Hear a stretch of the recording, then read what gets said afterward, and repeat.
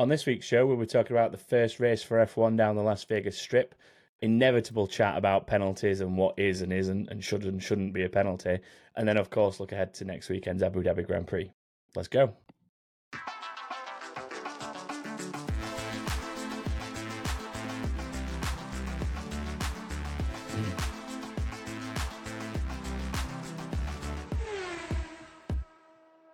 Hello and welcome to another episode of Back of the Grid. This one's probably going to feel like we were actually in Vegas because I'm probably the only one at full strength and I'm Tom, for record. Stu is unfortunately not here because he's not very well, and I think Chris would probably say he's running on empty right now. Yeah, we postponed for a day because I was ill, and it's just given Stu enough time to get ill and me to just about recover enough, so we're struggling through. Can confirm we were not partying in Vegas at the Grand Prix. Can confirm. I wish. Yeah, actually, I do wish. Because, okay, I mean, we'll get straight into it. General thoughts on the race, I will say I was pleasantly surprised about how it played out. I think there's 100%, there are things that need to be improved and worked on with it having the contract that it has and that they need to improve on over time, but I think generally speaking the race itself played out quite well and gave enough action to warrant being an interesting race to be on the calendar, contrary to what we probably thought going into it. Yeah, absolutely. I really enjoyed it, really pleasantly surprised by that race. For all the criticism of the circuit, and we're working off a sample size of one race here, so it's entirely possible this will be a reverse Baku. It'll be a quality first race and then really dull second ones. But right now, if you ask me if I wanted to watch another race at this circuit versus somewhere like Miami, Saudi Arabia, there's probably other Qatar, I'd take this one. It did produce a really good race. I think one of the things it seems to have over a lot of these other street tracks is for almost the entire length of the circuit, it's still as wide as a normal racetrack. You had side-by-side stuff pretty much around the lap. There's only really one or two corners that are single file as far as I remember.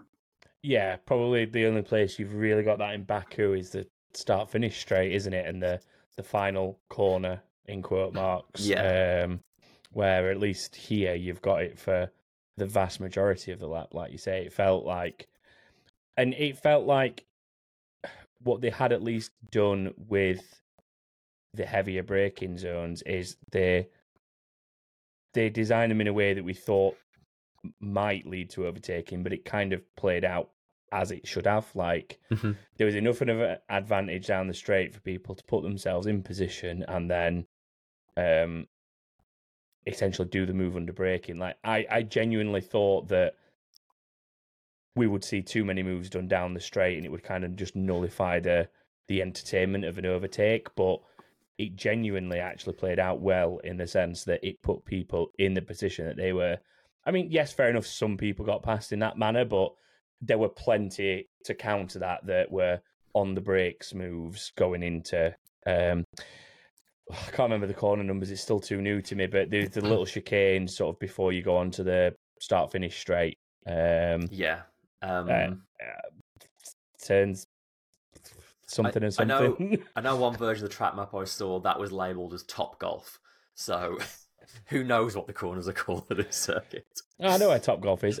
See, coming back to our discussion from last week, now I can put the geography in place. I know where Top Golf is. So there you go. No, I think overall, though, the circuit definitely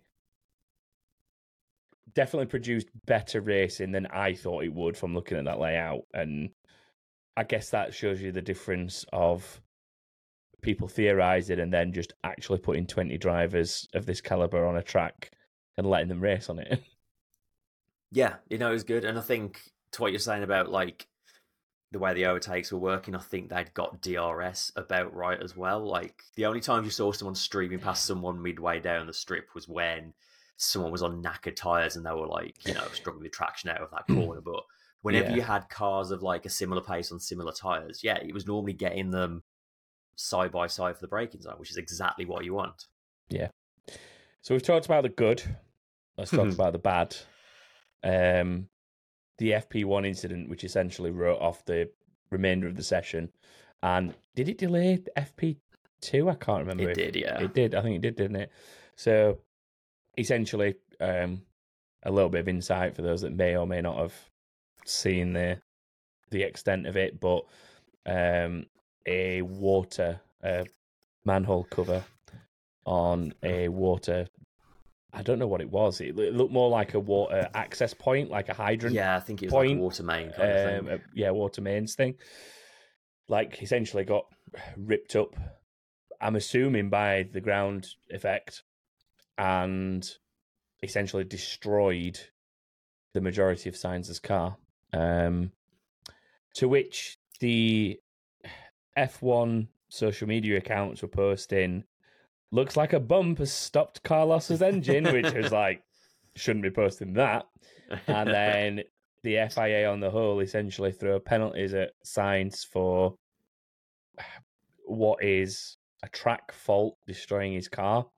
So the debate immediately came up of, should Sainz and Ferrari be getting penalised for what is a track, a lack of adequate preparation, a track failure, whatever you'd like to categorise it as. There was a lot of talk surrounding that, and I do have time for the argument that something of that nature should maybe be considered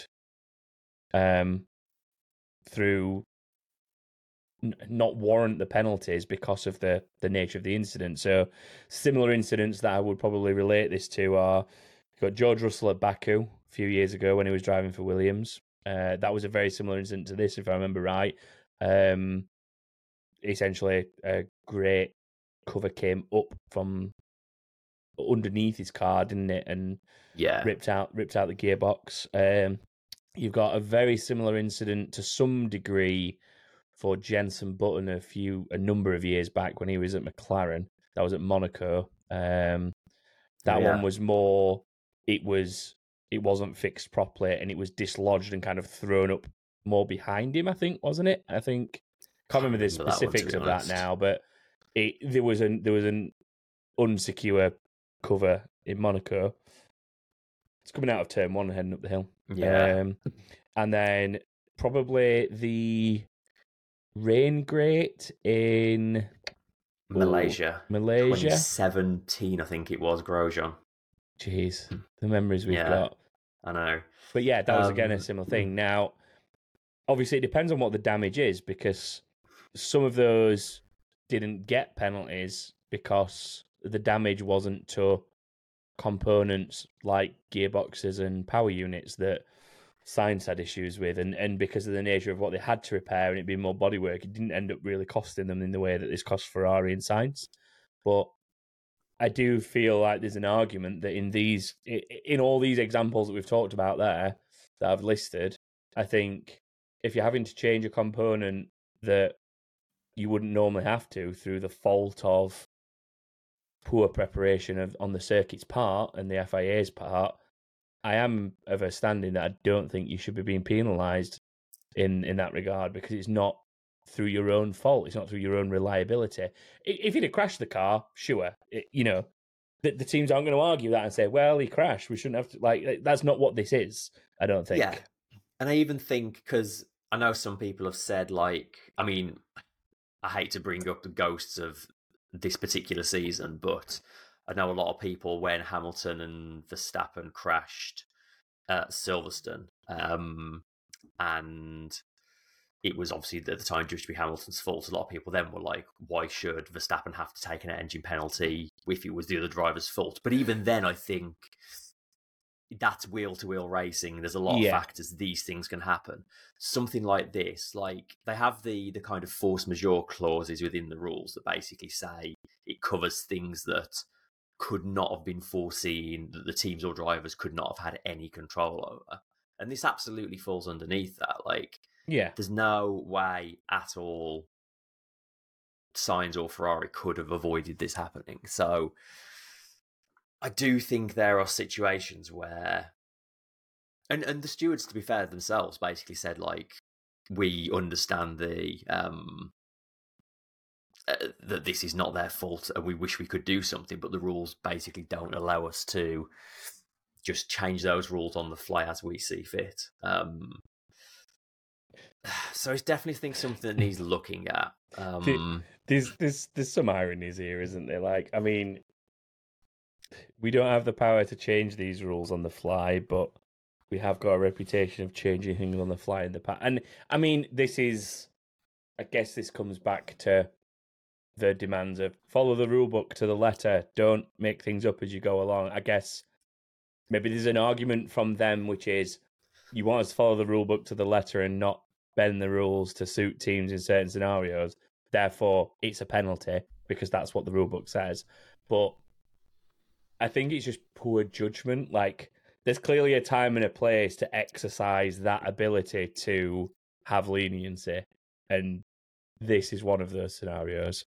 Yeah, and like you said, there is a clause in there somewhere, like you say, that's to do with unforeseen circumstances that are out of the team's control. And tell me what about this is in the team's control? Yeah, and I think the whole we can't just bend the rules to suit the situation thing is a harder pill to swallow as well, when there's also rules, very clear rules about the amount of time there has to be between practice sessions.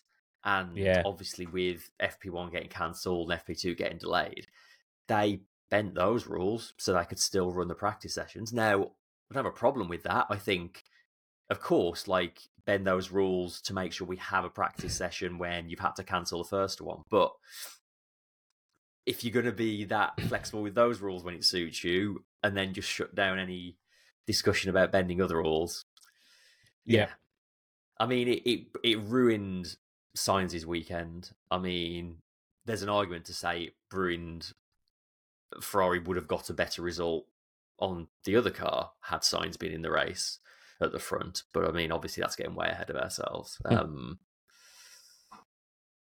Yeah, it's obviously a difficult one. And then, of course, there's the way the whole thing was handled with the fans there as well. Did you see the statement that they released?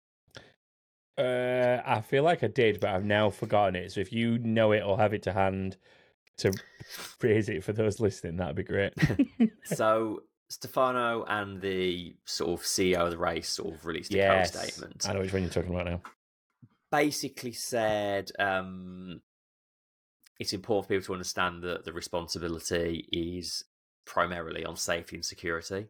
Fair enough. I don't disagree with that.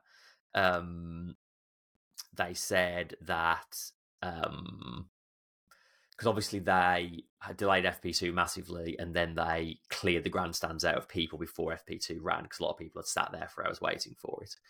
And yeah, they said they had to look after the people that were working there. They had to transport these people back. They were bumping up against the legal requirements for how long people can be working for and how long people can be at work for and then drive things. They needed time for the hospitality staff to work their shifts. Like, that's all fine. I honestly, I don't disagree with any of those kind of points. I think the real sting of that statement was that I think it was something like 600 or 700 words, and not one of them was sorry. Yeah, like, that's the worst bit of all of that, isn't it? Yeah, it's excuse. Thanks for coming. Like, yeah, and there's no accountability or responsibility being held for what happened at all. And that's it, because I and lots of other people at the time said this looks an awful lot like them making sure they don't take any blame in case of possible lawsuits. And literally the next day, a class action lawsuit was started against the promoters for all the people who bought Friday tickets and saw 8 minutes of track running. So, yeah, predictable. And obviously it's so frustrating for the people that were there. Like, I think this is the most expensive race on the calendar now. Oh yeah, it's gotta be. It's got to be. I mean, there was a lot of talk on a similar note, I guess, to this, because we're talking about the bads. Is the fact that there was a lot of empty seating, and I mean, my summary of it is you've got a race at an obscure time that doesn't suit the vast majority of the people around the world who want to watch it, let alone those there locally. Yeah. A ridiculous capitalist attempt at pricing, and you're then surprised when there's nobody sat in the grandstand. Like, you can't be shocked at that. Like, I think we were talking like seats costing upwards of hundreds of dollars, like hitting $900 and $1,000 for fairly average, like, a seat basically, not even a seat with some sort of additional access or anything. Like, I mean, they may argue that there's vendors in there that were because you were kind of stuck inside your grandstand and you couldn't go anywhere else. Like, there were vendors offering free food and drinks to some extent from what I've seen, but I'm pretty sure they weren't offering. I mean, I go to races like Budapest, Germany, when it's on the calendar, Spain, so on and so forth. I can name a number I've been to. All of them, I'm talking 200, maybe 300 euros a ticket at most. So they definitely weren't offering $600 worth of food for free to make up that difference. And exactly, I mean, yes, fair enough. There's a spectacle. It's in Vegas, blah, blah, blah, blah. But even the seasoned veteran circuits that I think are expensive don't charge that. Like your Silverstones of this world, and Monza can be expensive, to be fair. Not as expensive as Silverstone, but it's expensive in comparison to some of the other circuits. Like, you're talking, I think, about €400 a ticket if you want a decent grandstand there. Silverstone's like £500 a ticket, I think, these days. So it doesn't have the reputation as a race or a circuit, in quotes, because it's not a circuit, is it? But it's a street. But it doesn't have the reputation to demand those prices yet, other than it's the Vegas Strip. And that's like doing a race down a famous London street, take your pick, and then saying, £1,000 to see this one because it's down this particular street through London. Like, it doesn't work like that. They pitched it wrong. Like, I think they just took the build it and they will come approach. They just assume that just saying F1 in Vegas will be enough and people will just throw money at it. And I don't think that worked. And I think it will. That's one of the many things that will need tweaking for future races, for sure. So I've just seen something that Wes has posted in the chat from the live chat. So he says, from what he'd seen, a 3-day general admission pass started at $1,250. That's crazy money. I mean, I didn't even know a general admission pass for Vegas was a thing, to be brutally honest with you. Like, where do you go? Where do you get to go with that? But then to compare that, COTA, Circuit of the Americas, is $450 for a similar level of experience, essentially. Probably far better, in my opinion, in terms of what you'll be able to see and do whilst you're at that circuit. Absolutely. For an established circuit that we know, I would know 100%. I would rather take myself and 2 friends, Chris and Stu, to Circuit of the Americas for the same price that I could go to Vegas on my own. Fact. Like, it makes so much more sense. It really does. And the rest of the surrounding infrastructure capitalizing on the event as well. Like, the hotel prices were ridiculous. Like, generally speaking, those who have been to Vegas will probably understand what I'm saying here. Staying in Vegas is actually usually quite a cheap experience, because, especially if you stay in a casino hotel, because they want you in the casino, because that's where they make the real money out of you. And generally speaking, a Vegas casino hotel is pretty cheap, especially in consideration of what you get as part of that, in terms of the quality of the rooms and stuff like that. And to see the prices that some of those hotels were putting up because Formula One was in town. Obscene, wasn't it? Yeah, like, ridiculous. So I think if they're not careful, they will just price everybody out. There's no wonder the grandstands are empty. Yeah. They've got to remember who the target audience is, and the target audience, unfortunate for them, is not millionaires. Like, not people who can just afford to throw that kind of money on seeing 1.5 practice sessions and a decent enough race, but like that, the goodness of the race doesn't make up for all this bad. Unfortunately, that's the it's really smudged what was actually a quite enjoyable race for the most part. And I think that is the one thing they've got going for them, at least. Like, Miami had all that hype around it, and then just delivered next to nothing. At the very least, after all this hype, we did actually have a decent race, and I think people will be looking forward to F1 going back there. So, yeah, there is that. That's the one positive that can take from us in that respect. I just hope they adjust the price and infrastructure before. Yeah, before they really need crossed. Right, I'm going to move us on to some like specifics on the race, because we've talked about the overall experience and the good and the bad. So let's talk about the ugly now. Right, we'll start with Leclerc versus the Red Bulls, which in reality we wish would have been both Ferraris versus the Red Bulls, but was only Leclerc due to Sainz's penalty. So to stay with the theme of debate and conflict, let's very quickly talk about turn 1, which ended up with a 5-second penalty for Verstappen.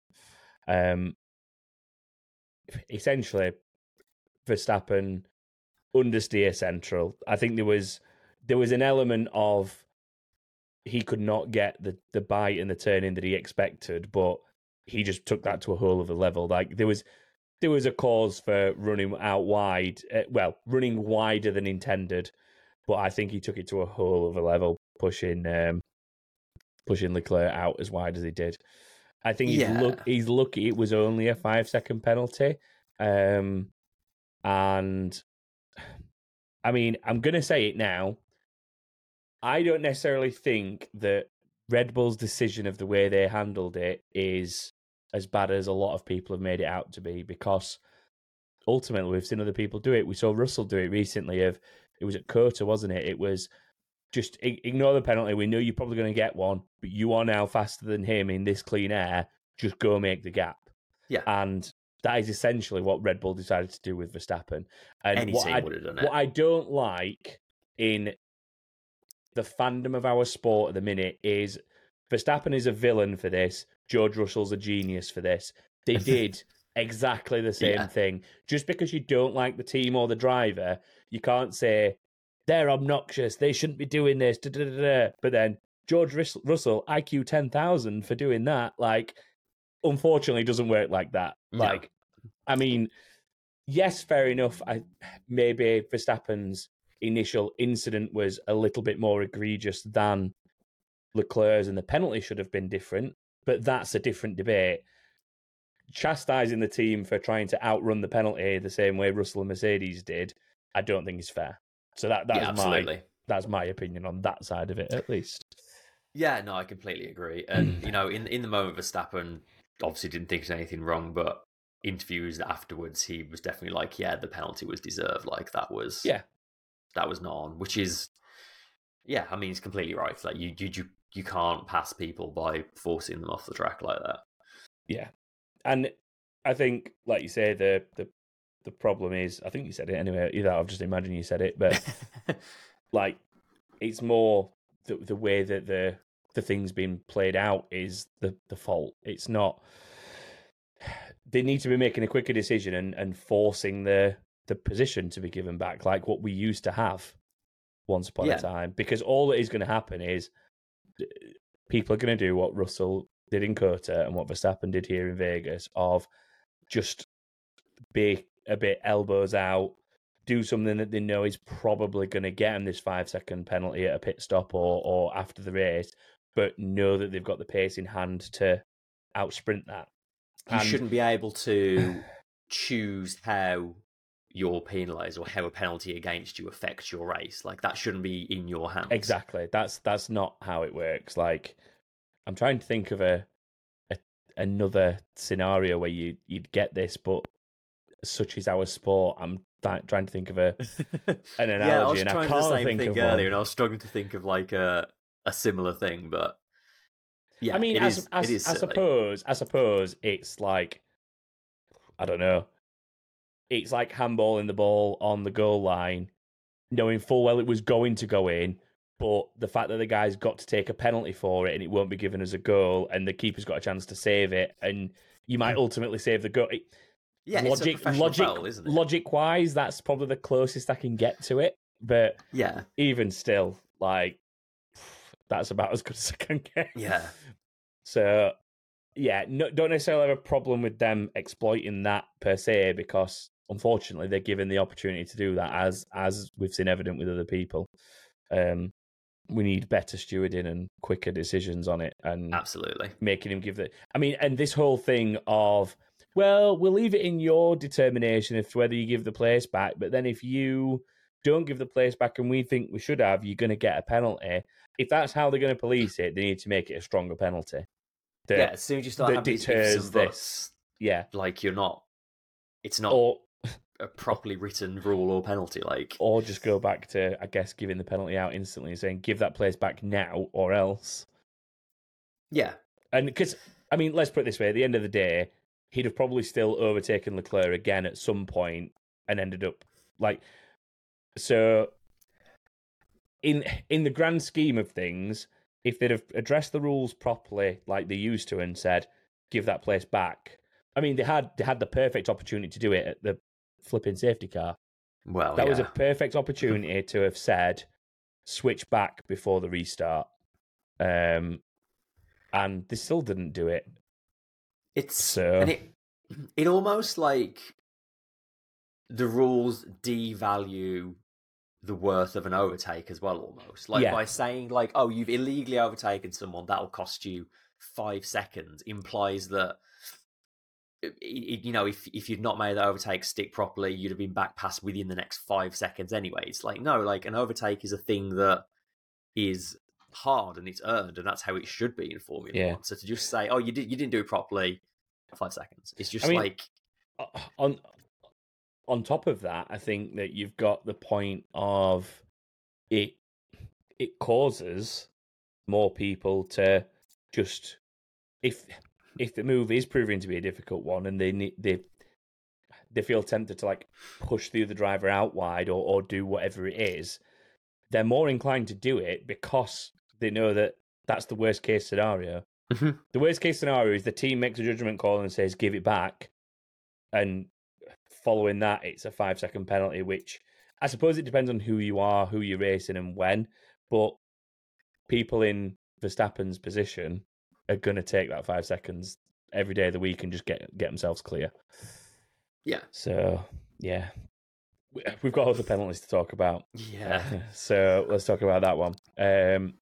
So later on in the race, Max it was after the pit stops, wasn't it? He was making a move on Russell after he was making his way back through the field from his pit stop. And yeah, there was essentially Russell turned in on him, didn't he? That's the short of it. yeah, that's the official line as well. Russell got the penalty for that. Yeah. Find that hard to disagree with, I think. I mean, I don't think it was egregious. I think Russell just didn't know he was there, honestly. I mean, I'm pretty sure in post-race interviews his own words are, I didn't see that he'd made the move that he'd made. Yeah. Which, I mean, the blind spot on these cars is probably side pod to rear wing, isn't it? And that's essentially where he was. So yeah, it does make sense that he didn't know if he was behind him or alongside him, I guess, to some degree.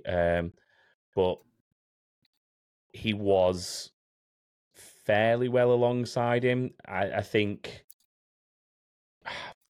there's a little bit of 6 of one and half a dozen of the other, I think, in this one, where Verstappen's obviously putting it up the inside into a position where he knows the other driver's got no choice but to not turn in where he'd want to. And I know there's a lot of people that obviously don't like that style of racing, but it's been around for decades. Like Yeah. Senna was famous for it. That move was Ayrton Senna written all over. His famous words of, "I'm going to put my car in the position that I want to take the corner. If you choose to turn in, we have a crash." I might be slightly paraphrasing that, but the gist is there. For want of paraphrasing it correctly or quoting it directly, that's essentially what Senna said in the 80s. And Schumacher was very much like that through parts of his career of, "I'm going to put the car here. You choose to turn in." It's nothing new. And there's different stages of this. There's like, "I'm going to put the car here, and if you turn in on it, it's your fault." When your nose is barely alongside the rear wheels, you're at fault. I think in this scenario, he was quite well alongside and quite comfortably made the corner. So there is argument to say he was entitled to be where he was. I think so. And I think had Russell been fully aware of where he was and his full surroundings, you'd be, and to be fair, that being any other driver, I think you would be throwing the arms in the air in celebration of what an amazing move under braking that is. Like, imagine Danny Ricciardo does that to somebody else further down the grid who doesn't turn into him. It's move of the day. Do you know what I mean? Yeah. I think that a lot of these incidents, unfortunately, get the reactions they do and get the just pure negative spin on them because of who's involved. Yeah. It was the same when Hamilton was in the position he was. Anything that happened wheel to wheel with Hamilton when he was winning in the Merc on a regular basis was Hamilton's fault, basically. Like, just cause. Same with the Schumacher in Ferrari era. Like, everything was his fault because people want to see that successful driver fail to some degree. Unless it's your team and your driver, there's something deep down in like people everywhere else that kind of wants to see the failure. But I think it's fair what we got out of it. I think, especially when the drivers themselves come out and say, "Yeah, I made a mistake there, didn't watch where he was and turned into him." You can't argue with the driver himself saying, I am at fault there." And we know full well that if the drivers disagree with a decision, they make it known. So yeah, exactly. Even George Russell, even nice guy George Russell, is going to make it known if he's not happy with the decision. So I think as well the fact that Max went for that move spoke to the disadvantage that he was under at that point. I think for most of this season in that situation, he'd probably have just waited a corner and blazed past on the straight. But like Ferrari were pushing them so close this race that like he felt the need to commit to that move to save like every 10th he could. Yeah. Because at that point in time, I think Leclerc had got a 5-lap tyre advantage on him, if I remember rightly. Yeah. There was an element of that at one point that was, I think, and that will have been around that time, I think, yeah. Yeah. But then, of course, weirdly, by having that clash with Russell, that's kind of what made the race for Max, because Red Bull took the resulting safety car as an opportunity to jump in for new tyres. Ferrari decided against it, and all of a sudden it was a 5-lap advantage back the other way. Yeah. Which was a shame, man. Like, as good a drive as Verstappen's was, Leclerc really deserved that win. I'm just happy that in some sense the Ferrari thing that we wanted to play out did, in the sense that whether it was temperature or surface or whatever, that it did play out, that they were moderately competitive with the Red Bulls because of the conditions. The biggest shame is that Sainz wasn't in the mix. I think if Sainz had been up there with Leclerc and they could have worked together on holding those Red Bulls up and making them use the tyres more and so on, I think they would have had a better shot of one of them being on the top step. Not necessarily a 1-2, because I don't know if they'd have been able to muster that specifically, but I think you would have been able to get a double Ferrari podium and one of them be on the top step. had they both been there to work together and in holding Max up and stuff like that. It certainly would have been easier if they had two cars in the fight, wouldn't it? Yeah. But I mean, like, even with the tyre disadvantage, like, it's not like Verstappen passed him and, well, both Red Bulls passed him initially, but it's not like they disappeared on the road. Like, he was able to stick with them and then put that move on Perez on the final lap, which was, I mean, two times in 2 races for Perez. This, I know. On one hand, it was really well played from Leclerc in that he obviously charged up his battery, made sure he was in DRS range, all of that to make the pounds on the final lap. I do think Perez could have done a lot more to defend against it. He just sort of sat there on the racing line, didn't he? Yeah. So, yeah, again, like, maybe a bit of naivety on a driver's part for not being fully in tune with the circuit yet, with it being a first race there and having a slightly more limited than usual practice, maybe, of not expecting a move in a set. But we knew moves were happening there at that point. Like, you'd have thought Perez would have at least... I mean, I saw our friend of the show, Callum, from Overdrive, he made a very good point, I think, which was, like, to see him leave the door wide open like that, knowing Leclerc is gunning for that position, feels schoolboy and rookie, where, like, yes, he would have probably compromised his exit by defending a little harder, but he would have, in theory, had the better run, even if his exit was compromised, because he'd have put Leclerc out of position anyway with slight more of a defence. So Leclerc wouldn't have had the best run out of the corner, and although it would have probably been a to-the-line sprint for him again, he would have been probably more favourable against a Ferrari in that scenario, I would have thought. So yeah, it was. I saw it very clearly what Callum was trying to get at, basically. Yeah, and I think it was a fair assessment as well. Yeah, definitely. Got something on that? Oh, no, I was gonna say, like, ultimately it didn't matter for Perez because he still got his second place in the championship, largely through Mercedes struggles than his own driving, I would say. But first time Red Bull have ever had a 1-2 in the championship, which is about time. Surprising. It's about time with the number of years that they've been dominant both. Like, well, yeah. What, in the last 20 years? I mean, yeah, fair enough. We've had a big Mercedes point in that, but yeah, when you look back to the last 20 years or so, well, not quite 20 years they've been in the sport, is it? But it's not far off now.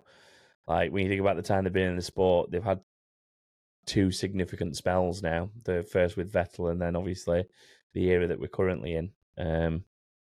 I'm very surprised. But I mean, it's a little bit that Ferrari syndrome, isn't it? It's always been a case of prioritizing one driver at all costs. I mean, there was a bit of an element at one point where both Vettel and Webber were kind of in for a title, but you always knew that Vettel was the one that was being favoured. Like, Vettel was the number one. And yeah, as much as the line was that they were both in it to win it, like, you knew deep down they were favouring Vettel. So they've got Ferrari syndrome in that regard for sure.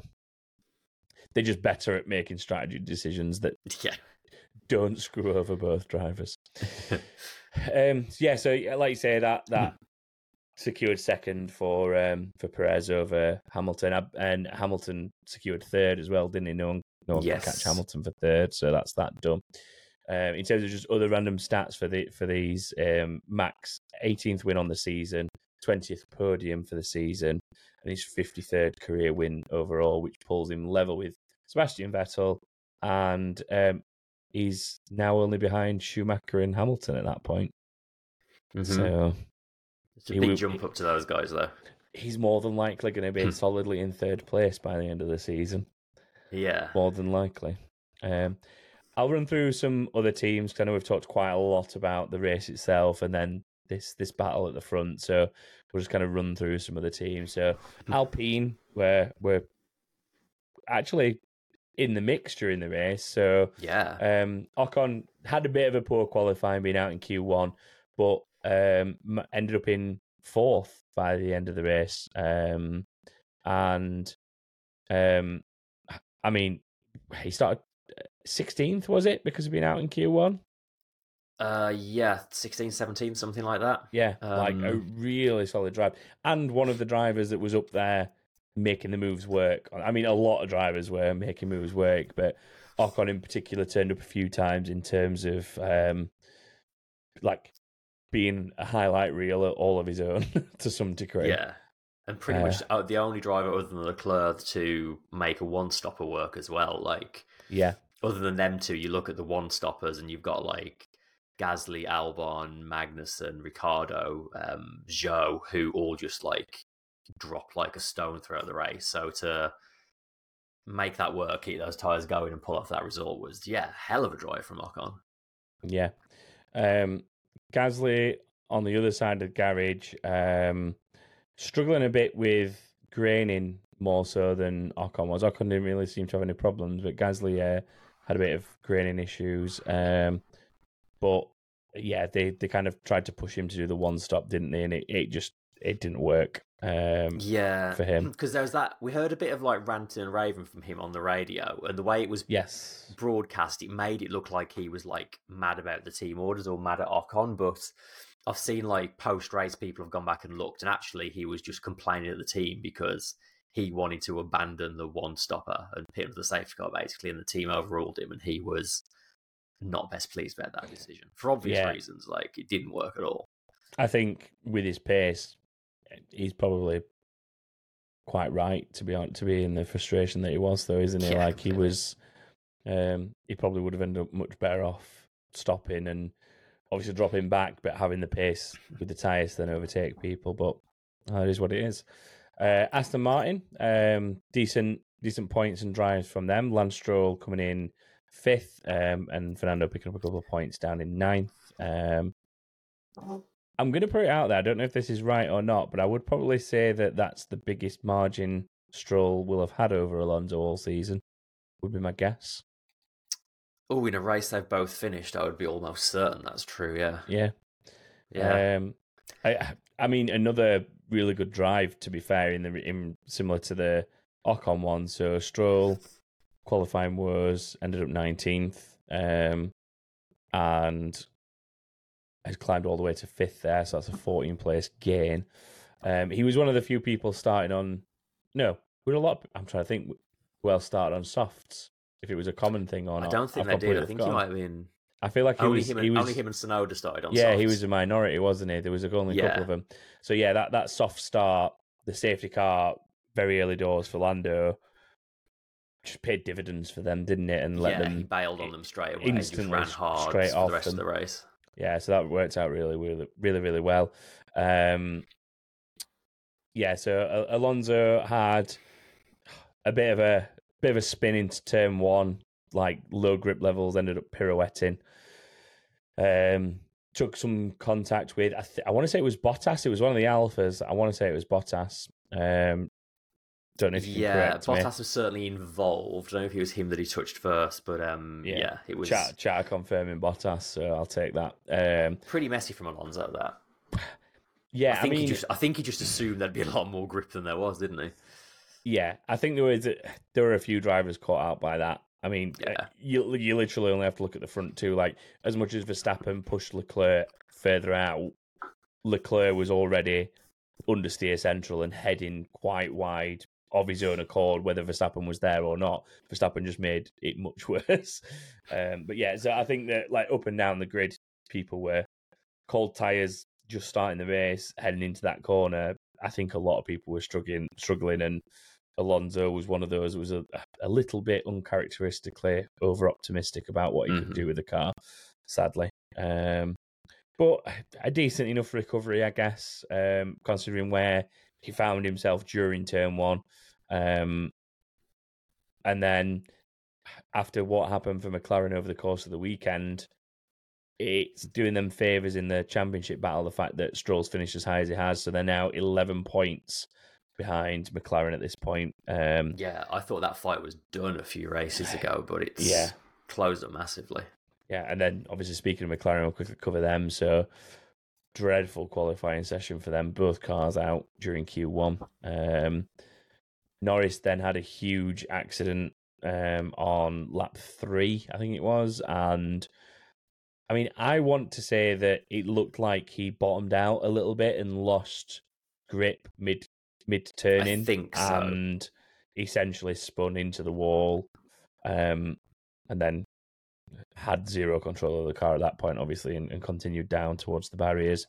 Spent a little bit of time in the hospital, did he not, after that? Yeah, And then eventually got discharged. I would guess that crash probably tripped some of the G-force sensors, and if that happens, it's an automatic trip to the hospital to have concussion checks and stuff. But yeah, he's all okay. But he was sat in the car for a little while after it happened, and he looked pretty stiff and maybe winded and stuff as he was getting out and being moved away from the car. So it's a big old impact, though. Yeah, it was. It was a big incident. Yeah.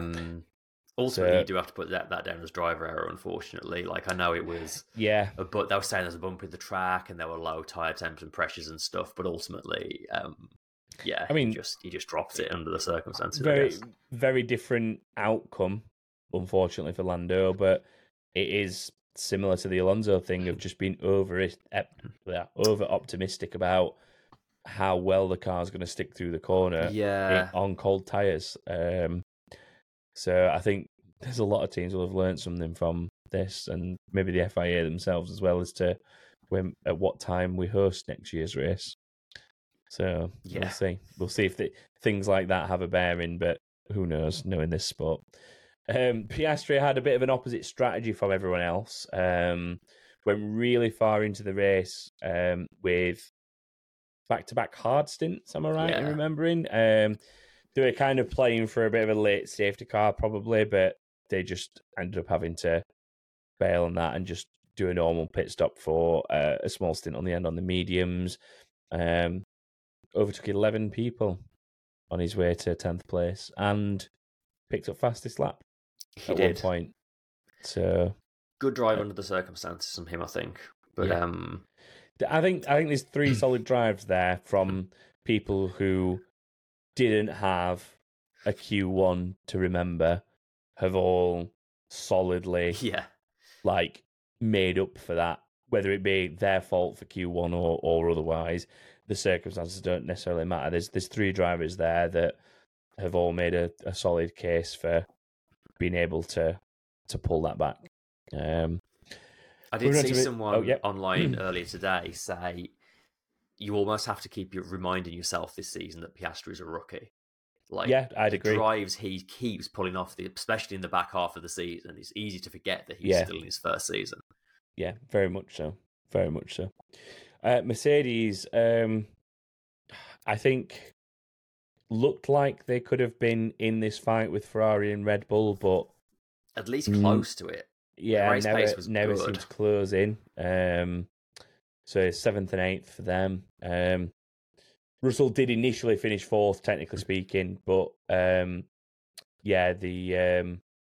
5-second penalty dropped him 4 places. So that one shows how close it was in this race. Yeah, and then Hamilton got hit by Sainz in turn 1, and that caused both of them a puncture, I think, if I remember rightly.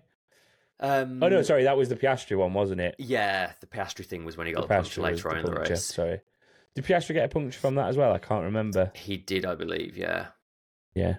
But I think, if I remember rightly, his wasn't quite as bad, or Hamilton didn't realise until he was on the next lap or something. Yeah, Hamilton just seemed to be in the wrong place at the wrong time constantly in that race, didn't he? Yeah. So in terms of championship kind of effects that result has, the gap now is 4 points between them for second in constructors. Yeah, Ferrari just 4 behind now. Because obviously Sainz finished ahead of both of the Mercedes in the end. Which, given that that's the only fight that they're in, really, that kind of... It felt just that Sainz at least managed to finish ahead of them and that gap actually closed, given the penalty he had to suffer. Yeah. And then Williams is the last one we'll kind of touch on. we expected that they might be quite quick here. Like qualifying looked quite good for them as well, but getting both cars into Q3, Logan Sargent looked like he was fairly comfortable here. It looked like it was going to be maybe a good weekend for them overall. They ran there for a little while as well. They were in fifth and sixth for a little while, but tire degradation got them, didn't it? Like they were struggling with the tires. Just kind of went backwards. I think the saving grace for them is probably where AlphaTauri also struggled. So it meant were terrible, weren't they? Yeah, it meant that it at least kind of meant a status quo of some sorts for the championship standings. That's a 7-point gap now between them. I think it was before as well. Yeah, I think it stays as is. Yeah, because nobody scored any points from their lot, did they? I don't think any of the bottom four scored this week. The closest was Albon in 12th. I believe so, yeah. So, yeah, like, it's essentially remained as it was there. I mean, very, very quickly on this, I know we've spent a lot of time doing all this reviewy bit before we have to move on to other things, but very quick closing question on this before we do move on. Has Logan Sargent in these last few races started to do enough to secure and put a bit of confidence in him for the seat for next year? Start to show what he needs to. Like, he was only 2/10 off Albon again in qualifying. Yeah. Race-wise, he finished... where's he gone? He's about 6 or 7 seconds back in the race, which over race distance is not terrible. I do think there was that period of time, basically, when his seat became the last one available and everyone started questioning him. And I do think since then, he has kind of stepped up a little bit, it feels like. Yeah. I've seen someone say, actually, that the gap between the Williams drivers is actually now starting to be quite similar to the gap between the McLaren drivers, in that in qualifying, they're pretty close together now. It's normally no more than a few tenths. And then race-wise, the more established driver has just got a bit more race pace over race distance. But yeah, I think that's fair assessment. Getting closer. Yeah, that's a reasonable assessment of it. That, like, I've not known that that's factually accurate, but that's how I've interpreted it. Feels right. Yeah, exactly. A scathing comment from Blaze in the chat, though, of no, he doesn't deserve it because he's still 21st in a 20 driver championship. I mean, at least he has a point. At least he has a point, I guess. But yeah, you've got Lawson, who was obviously temporarily at AlphaTauri with 2 points ahead of him. So maybe he needs a point or preferably 2 in the final race of the season to Sadly, I think this race was probably Williams' best chance to score anymore, wasn't it? Probably. So all of that being said, so much said, can we turn it into a driver of the day? I've got 2 drivers in mind. Shoot, tell me, because we've written nothing so far in prep. We've kept this one quiet from each other. One of them is Ocon. Yeah. I think that comeback drive from him was phenomenal. Yeah. The other one that I'm struggling a bit with is Leclerc. Because I think it was a phenomenal drive from Leclerc. He probably should have won that race. He did make that mistake that let Perez get through. The question in my head is, does the fact that he then went on to repass Perez on the last lap undo that mistake that he made to let him through in the first place? Out of interest, who won the official vote? Do you know? Because I haven't checked this race. Leclerc won it, apparently. I'm being told it was Leclerc, yeah. Yeah, it was Leclerc in chat are saying officially. Who are you thinking? I mean, I was leaning towards Ocon. Sometimes I'm a bit wary of giving it to drivers that go out in Q1, especially if it's their own doing and stuff like that. If I remember right, Ocon was fractions out, though. He wasn't. It was more of a timing error in terms of when he was on circuit, from what I remember of Ocon. Yeah. I'd have to go back and watch, but I can justify giving it Ocon, essentially. So I think I'm going to go with Ocon with you. I can be very happy with Ocon. Yeah, let's do that then. Move of the day. There's quite a few here. Do you want to run through what we've put forward on it? Yeah, I really enjoyed that fight that Ocon and Gasly were having while we were hearing the radio saying, please hold position. Yeah. They kind of swapped backwards and forwards a few times. We had Hamilton went past a couple of people side by side through that last flat out left-hander. I think his move on Gasly was probably the pick of the bunch there. That was a good one. And I've also got Piastri on Gasly written down. And as I say that, I'm struggling to remember which move that one was. So I'm scrubbing through trying to find it. Oh, I remember. It was at the safety car restart. And Piastri went up the inside of Gasly at the end of the sort of second straight as they're heading towards the sphere. It was kind of an opportunistic dive up the inside. That was actually really good. Was that because Gasly was trying to fight one of the Red Bulls in front of him? Is it that? It was that point of the race, wasn't it? He was initially trying to fight one of the Red Bulls in front of him, and it kind of lost that fight, which brought Piastri into play. And then, I like that one. Yeah, Gasly put himself slightly offline, through turn one, and that gave Piastri a sort of a sniff of an opportunity. I'm seeing someone in the chat saying not Leclerc on Checo on the last lap. I find it hard to reward that when Checo didn't really defend it. He just sort of... I feel like Checo just sat there and watched him go past him. As good a job as Leclerc did to get himself in the position to make that pass, I think the pass itself was... It could have been more dramatic, I suppose. I think that Piastri one is the one I'm leaning to the most. I mean, I'm sat here in my McLaren hat. It's that bias coming through again, but I'm going with you. I did enjoy the Ocon Gasly fight, though. I'm going to put that out there. I did enjoy that. It was good. Everyone's saying not Charles Leclerc on Checo in the chat. I'm going to say no, and I can't justify a move that wasn't properly defended. It was a good lunge, 100%. He did extremely well to get his car where it was, but the fact it just wasn't defended whatsoever, no, can't do it. Sorry. I can't. Soz.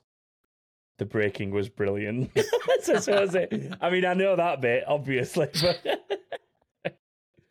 they just Braking of the Day award goes to Charles Leclerc. There we go. Yeah, we'll give him that.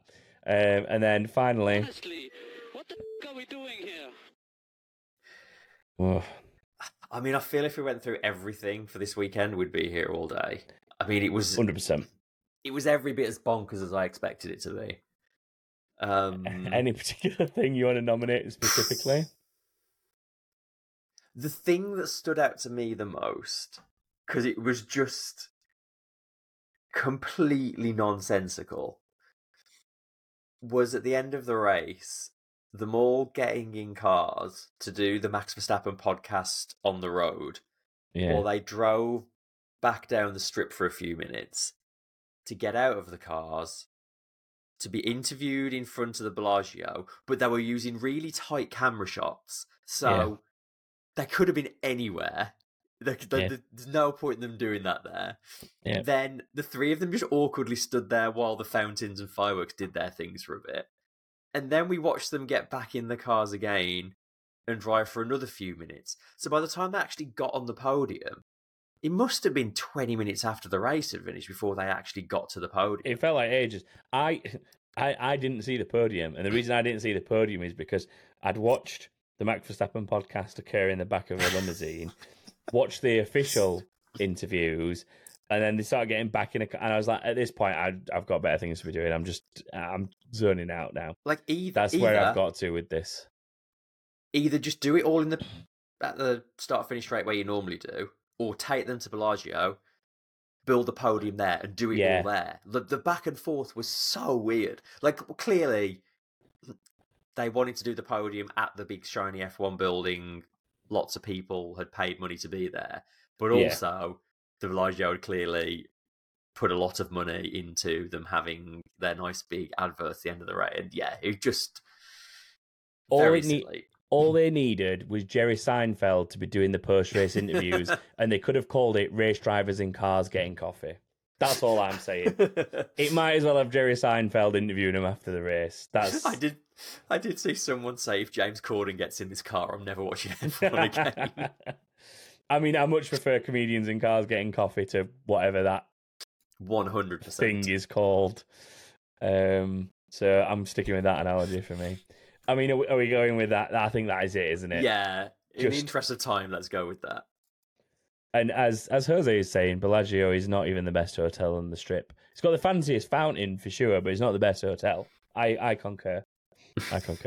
Right, Preds predictions. So not a great week for most people, but I think that was the one thing we could predict about this weekend. We got a lot of 3 out of 3s. Too many to name, unfortunately. I want to do a couple of honourable shout-outs, though. One to Julia S., who was the only person who got Lando as first DNF, and then also one to Tom Davies, who was the only person to have Nico Hulkenberg in 19th, which is where we classify him because of where he DNF'd in the order of things. I've got to say, I'm very pleased with getting Leclerc and Verstappen as very good call. Winner. I am very disappointed by going double Norris, as I'm sure Stu will be very disappointed of being optimistic enough for a McLaren win. I've actually, speaking of my points, I've not made a big deal of it this season because I didn't want to jinx it. But between the three of us, I have never won the predictions league. And this season, I've been ahead for most of the year, and I remain ahead with 1 race to go. So now I've mentioned it, I've probably cursed it, but I think you need to outscore me by 4 to beat me now, Tom. So I'm confident enough to mention it. I have to go really serious then in a moment when we do the next ones. No, don't do that. In terms of a quick stop into Fantasyland, Eddie Civic Jordans won the race this week with 328 points in official F1 Fantasy. And then overall in the standings there, McCrappen is now our leader with 6,214 points. I do love the names people come up with in that league. Extremely good. Somehow I am third in that league. No idea how, but I am third in our F1 Fantasy League. I've just realised I forgot to mention the standings for our predictions league. So that's actually the standings at the top are close enough for things to get swayed by someone having a good weekend and someone having a bad weekend in Abu Dhabi. So we've got Effortlessly on 45.5 points at the top. We've got James Hunt second with 44 points exactly. And then Kirsty Bradshaw and Gordon Barham are both on 43.5. But from memory, when I was looking at the standings earlier today, the people in like 4th, 5th, 6th beyond are all very close. And a bad weekend for Effortlessly, which doesn't seem to happen in many of the things that Lee's entered with us this season. But in terms of a bad weekend there, it could change things drastically, but we shall see. And then a very quick stop into Grid Rival. Ruben, lots of numbers. I'm not going to read them all because there's a lot of numbers on the end of your name, Ruben. Won Grid Rival this week with 1,057 points. And the top of that is Effortlessly, as I was alluding to before, with 2,985 points. Raniel Dicardo 3 is second with 20,299 points, and Ruan Man is third with 20,198. So again, still stuff to play for there because you can score a good 1,000 points if you have a decent weekend in Grid Rival. So I'm not doing so well in that one, so I'm not going to mention where I am. Storyline. Oh, if you want to get involved with Predictions League, by the way, backtothegrid.com. Forgot that bit. This is getting very out of hand, this episode, it would seem. the nature of our health and well-being is taking its toll, I think, an hour into this episode. Right, storylines for Abu Dhabi. Let's do a last thing of starting to look towards Abu Dhabi before we hit inbox. Do you want to quickly do these? Yeah, rattle through them. Go for it. I'll contribute something this week. So there's still a few championship battles worth keeping an eye on for the last race. 4th place in the drivers is very much up for grabs. You've got Sainz and Alonso are both on 200 points. Norris is on 195 and Leclerc on 188. So any one of those 4 could still nick 4th place for what that's worth. Interestingly, that very good race for Ocon and very bad race for Gasly means there's only 4 points between them now. And with those two, I have a feeling that if they end up close to each other on track, that might get a little bit spicy. So I'm hoping they end up side by side at some point. As we said earlier, there's only 4 points now between Ferrari and Mercedes. You've got to say Ferrari are looking like favourites to overhaul that gap now, but you never know with Abu Dhabi.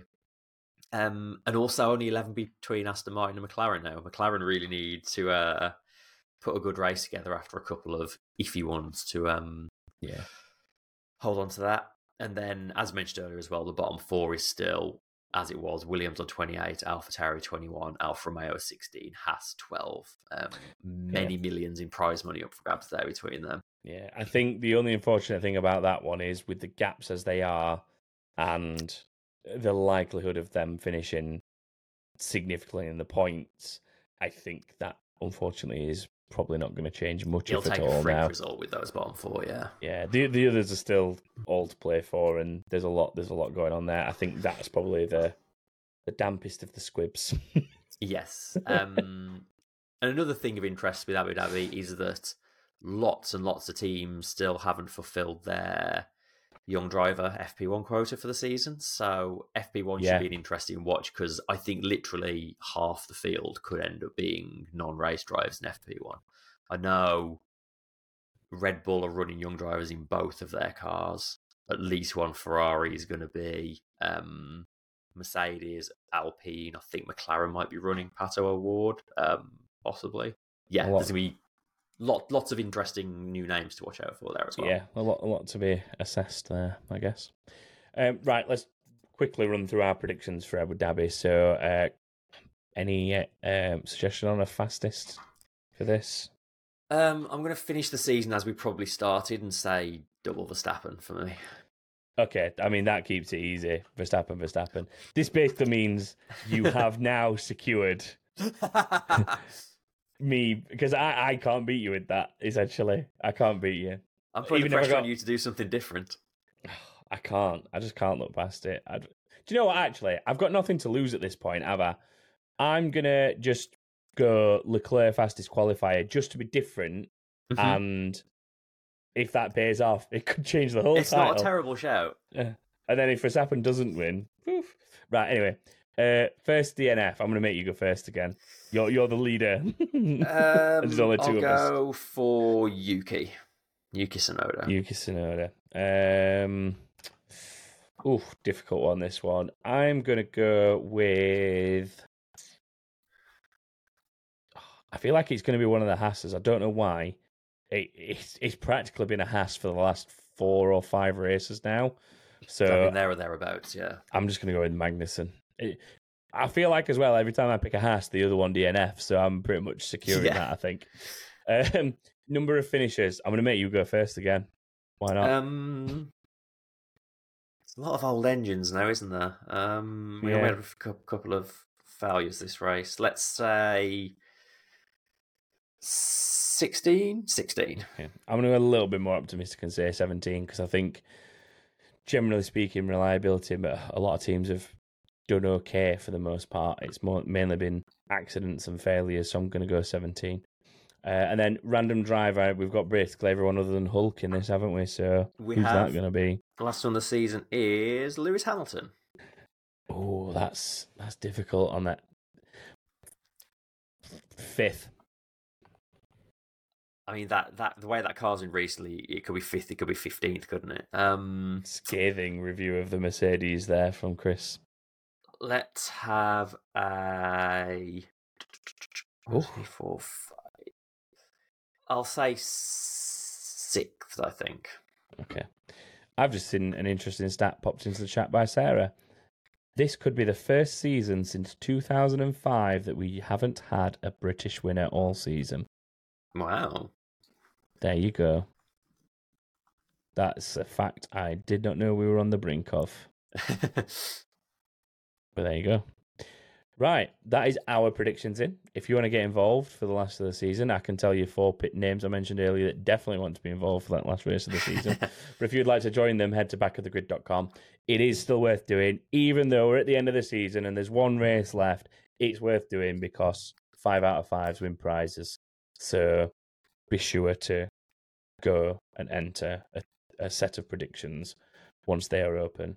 Make sure you get them in by the time Q1 starts, because that's when it closes. That is all I have to say there, other than fantasy details are also available on said website, backofthegrid.com. Let's close this monster of an episode with a little bit of inbox. Keep it saying now. Stay out. Box. Hey, man. There's two here that I think are probably best done together. Do you want to run through both of them? Yeah, we'll answer sort of them? couple these together because they're along similar lines. Clarence90 says, "Hey man, we've seen several isolated cases this season where a driver leaves the track or forces another off the track and gains an advantage. I wonder why this question has come up. The 5-second penalty is then just absorbed in the driver's lead. Do you think it would be possible to penalise this differently? E.g., 5 seconds for the offence, forcing a driver off, plus 5 seconds for not giving the place back. Secondly, is there a risk that this behaviour could become normalised as the risk and reward currently favours taking the penalty?" And then Darth Kilowog adds, "Taking a step further, why not simply penalise finishing place? I bet you see a very different response if the penalty cannot be recovered." I mean, I would argue that behaviour kind of already is becoming normalised. Like, as those watching on YouTube will have seen, I was very much nodding to that statement because I think it already is being normalised. From, like I say, the fact that the two examples, there may be more. Like I'm certain there is. Clarence is saying several, and to me, several is more than 3. Single, couple, few, several. So there's at least 4 in Clarence's view, in my opinion. There, but on a serious note, we've already seen 2 that I've called on this episode, which is what happened this weekend in Vegas and what happened a few weeks back in COTA. So I feel like there was maybe one in Austria as well, if I remember rightly. There's maybe been a few. So yeah, I think whenever it's like this, you're going to get that. I think I don't know if Darth Kilowog's exact suggestion is the solution of saying that if it happens, you just knock down the finishing order by 1. Because, I mean, it depends on who that benefit. The thing is, like, that might benefit the wrong person, essentially. Like, so let's say Leclerc eventually got back past him anyway, and then he's knocked down a position as well, then you're sort of giving the advantage to the next up person down that line. Like, so I don't think it's quite the right way to solve it, but I do think that being more direct about it is probably something we need to consider. Or, like I said earlier in the episode, just deal with it on the spot. Like, if that, like, there are enough people there watching the race and enough people within the stewarding team to have somebody focus that intensely for 60 seconds and watch everything that's available on it so that a decision can be made before we practically start another lap. You could have that decision made, I think, before you get back to the same corner in the same situation. Yeah, certainly faster than it is right now. And it is easy to forget that these 5-second penalties came in because there was, years and years ago, there was lots of talk that the old system of only having stop-goes and drive-throughs was way too harsh and you needed some kind of way of penalising someone in a smaller way. So I don't dislike the idea of these 5-second penalties in general, but I think, applying them to illegal overtakes like this, like I have seen some people suggesting that in this situation you give a penalty, but you say you have to take it within X number of laps. You can't just wait until you would next come into the pits anyway. But is that not then just turning it back into a sort of stop-go penalty anyway? Like, I guess, yes, to some degree, but a stop-go, you'd be forbidden from doing any work on the car. At least if you were saying you've got to serve it within X number of laps, you essentially like having to hindering the strategy to some degree as a punishment for that. But does that then maybe push it a bit too far the other way that you've got to completely change? Like, because of that, depending on when it's happening, I mean, it would probably make people less likely to do the things that they're doing currently, and if a genuine like driving error, let's say, like a mistake, leads to that scenario, like catching a bit of a oversteer, understeer moment, and that being a consequence of it, they're far more likely to just go have the place back. Yeah. Rather than we need to get back in a position where the teams don't immediately see benefit of just run with it, just Exactly. go. That's the problem, and maybe it needs to be that if race direction deem that you've done something wrong, that like I don't know, I'm trying to think of other things we give 5-second penalties out for, but track limits. Yeah, all right. So yeah, something like that. Deem something that you've done wrong that's not impeded another driver, let's say. You can't give a position back, for example. You might have maybe defended and kept a position you shouldn't through track limits, whatever that might be. Those are 5-seconders.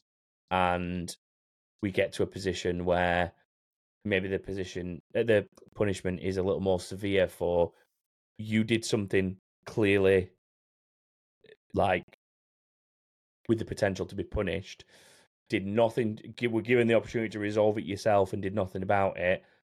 We've intervened and said that is a penalty, and those ones are like going to 10 or even 15, like something far more significant in terms of the time that is going to make the teams second guess, do we want to try and outrun this penalty, basically. The punishment always needs to be a higher number. Yeah, it always has to, at the very least, undo any advantage gained. That's got to be a bare minimum, right? Yeah. And the problem with that is the further that they let things drag on before making the decision, the more of a mess they've got to undo. And that is the problem in itself. Ultimately, the problem is the decision's not quick enough. I think that's, unfortunately, no matter what you try and do to change the situation and solve it, there's still a problem if the decision's not made within the same lap that the incident happened. Yeah, and I think that we know what lap one is like. That should be the primary focus of any investigation. Lap one totally. is that should be the solid focus, and then through the rest of the race, it's a little bit easier to pick an incident out in isolation and have a couple of people look at it and get it done even quicker. So, yeah, maybe race control need to step in quicker. Corey Killer, Zombie Killer. No, Corey Zilla, Zombie Killer. I think I said it right second time. Anyway, Corey says, I've seen a lot of people criticise Ferrari for not pitting Leclerc during the last safety car. But if I recall, and I could be completely wrong, I heard Leclerc didn't have new tyres to put on. Was it a Ferrari blunder, or did they make the right decision for once? I don't think Ferrari made a mistake this time, is Corey's personal opinion.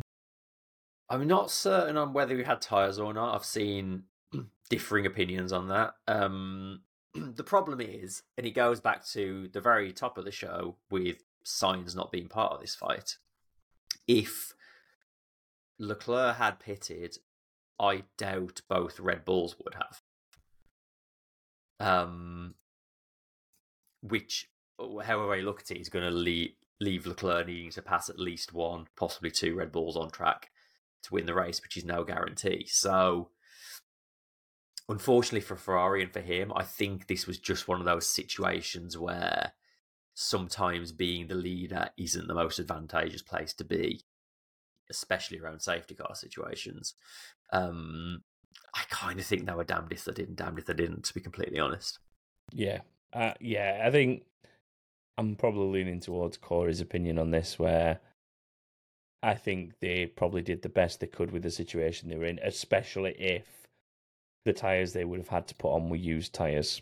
But even if that wasn't a factor, I think the way that the race panned out, I think that they'd have probably still struggled a little bit to fight Verstappen, especially because they'd have lost I don't know. I can't remember exactly where they'd have come out if they'd have stopped under the safety car. I can't remember if they were clear enough that they wouldn't have had to fight back through anyone or not. And I think that's also an important factor to play out. It's easy to say, well, the loss is less by going into the pits behind a safety car, but that doesn't necessarily mean you won't come out behind people that you were previously in front of. Because not everybody pits under the safety car in all scenarios. So there is without going back and reviewing that, I don't want to say that Ferrari blundered this. I would probably prefer to say that I think in that moment, Ferrari made the right decision for them, and it ultimately got them back past Perez in that fight overall.